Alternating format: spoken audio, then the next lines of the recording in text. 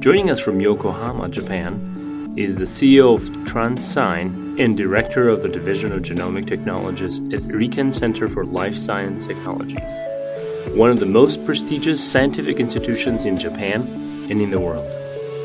Please welcome Piero Carninci. Piero, welcome and thank you very much for joining us at Inspire Me.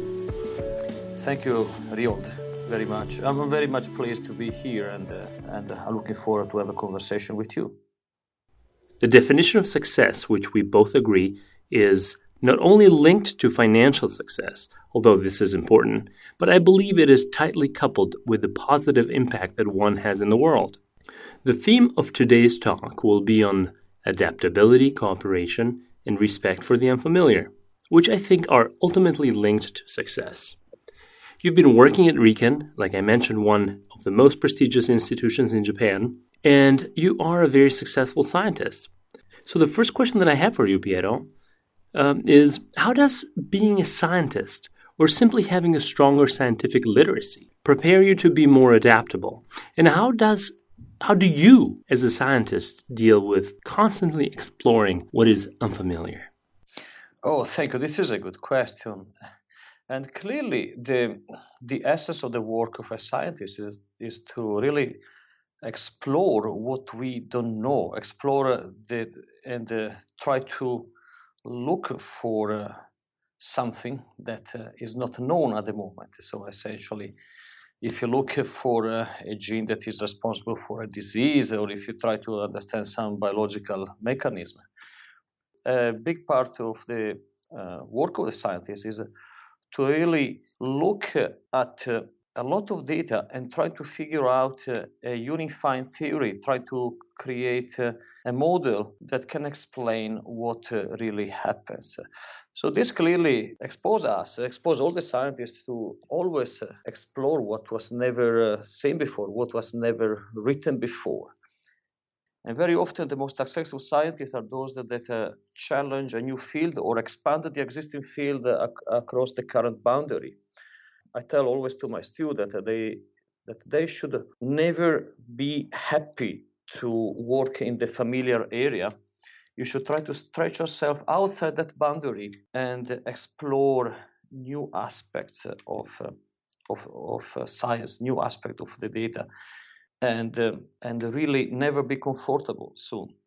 Another point would be never ever be comfortable. Be always in the area where you are stretching, because stretching means that you grow.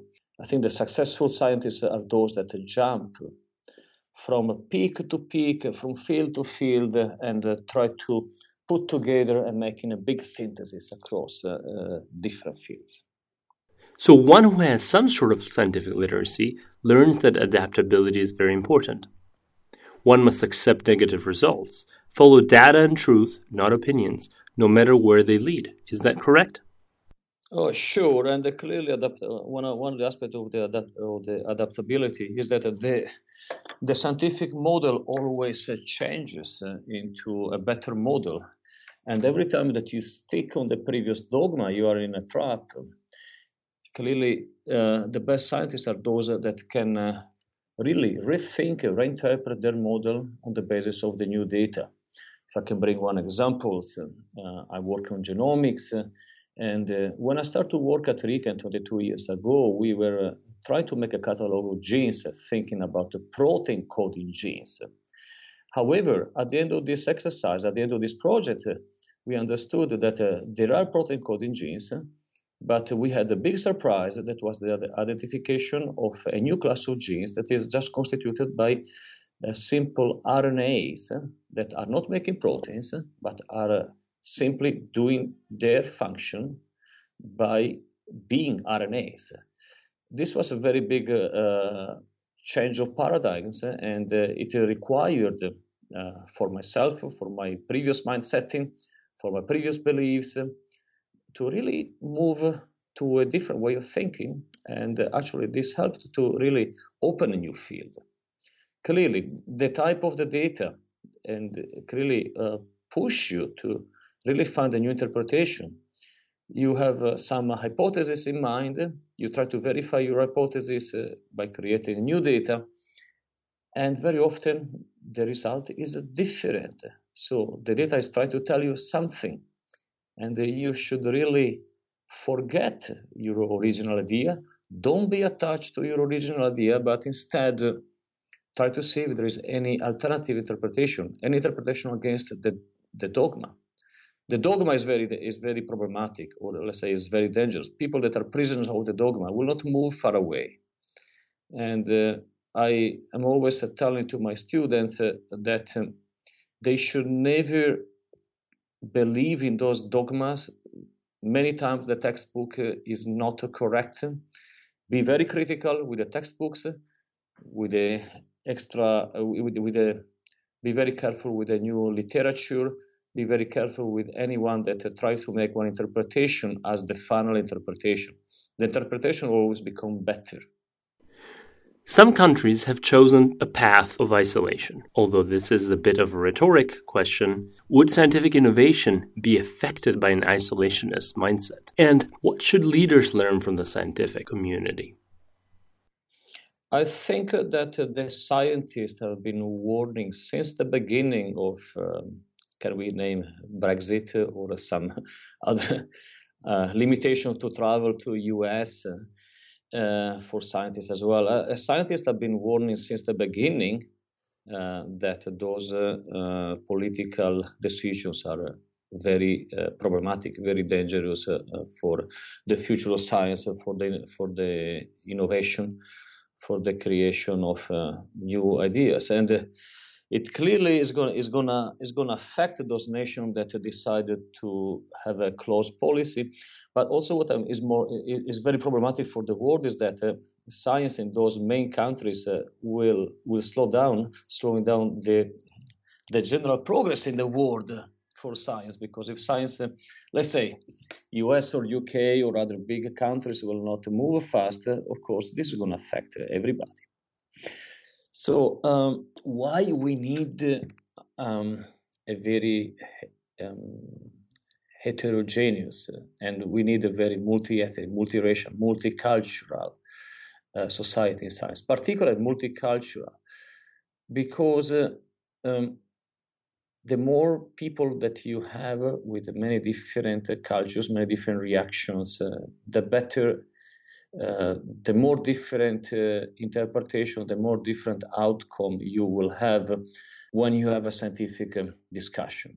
If you have excellent scientists, but all of them are from a given school, the likelihood that they will have a single interpretation, a single or very few, relatively few interpretation for their data that they see, the likelihood that this will provide only one narrow interpretation is very high. On the contrary, if you have a large number of people in the room and they freely discuss, they openly discuss, they bring their different background, the different way of thinking, and some of the culture are more prone to discuss. Other are much better at are more analytical. You have many different type of people, and you clearly can have a different interpretation, different outcomes, different ideas that can be originated by a multi-cultural society. Can I extrapolate from this that political leaders and leaders in general should surround themselves with people who are quite diverse, who may disagree with them sometimes, that rather than live in what is called the confirmation bias, that is, surrounding themselves with people who only agree with you, which I believe would kill both scientific progress and, why not, overall human progress? What do you think? It's clearly very important to have smarter people that may not always agree with you. And in any field, in science, in politics, you want to have your collaborators that are the smartest people around. And unfortunately, we know the typical problem of some of the university professors that will hire only the assistant that will not be too smart and too dangerous for their careers. Instead, the true leader should always aim at recruiting the best in any situation, particularly those that are different. For the success, it's very important to recruit the people that will have some different ideas, so we'll disagree sometimes. So talking about different ideas, you moved from Italy to Japan in 1995, am I correct? Yes, exactly, yes. You have mastered the language, and now you head one of the most prestigious scientific institutions. On a personal and professional level, what are some lessons in adaptability, cooperation, and success that you can teach us from the experience that you had in a society that is so vastly different from the Italian society? Well, clearly, I was coming from a small university that is at Trieste in the northeast of Italy. Most people will not know that. And I was coming to RIKEN for a postdocs, and it was really fairly scary to have all the best young postdocs of Japan in the lab coming from the best universities. And I really thought, wow, I should really put myself into this experience with full mind, body, and soul, and really try to improve myself, because I had the confidence, but actually not so much confidence at that time. When I'm in the lab, everybody is so smart, so prepared, and working so hard. And I say, well, let's jump into this, and with a lot of passion. And actually, I mean, this work is passion, and I had a very interesting project, and I started to develop my project quite soon, and I went full time for probably 1 or 2 years. I really spent many long hours in the lab, learning the science, developing my science, and learning how to do things well. And actually, what I noticed is that once I start to engage myself in research, I found that many people in the lab were strongly supportive, and I found in many colleagues at that time very strong supporters.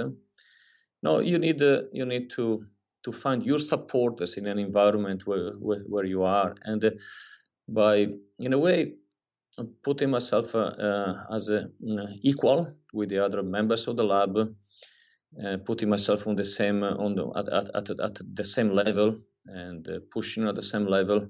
That helped quite a lot to gain respect from several people. And actually, with several of them, we are still very, very good friends, and we are still working together in broader collaboration now. So this is one of the key points. But the other point is that yes, it's good to kind of melt yourself into the new system to really have a full immersion. And actually, is life-changing experience. I think that people should try to do that.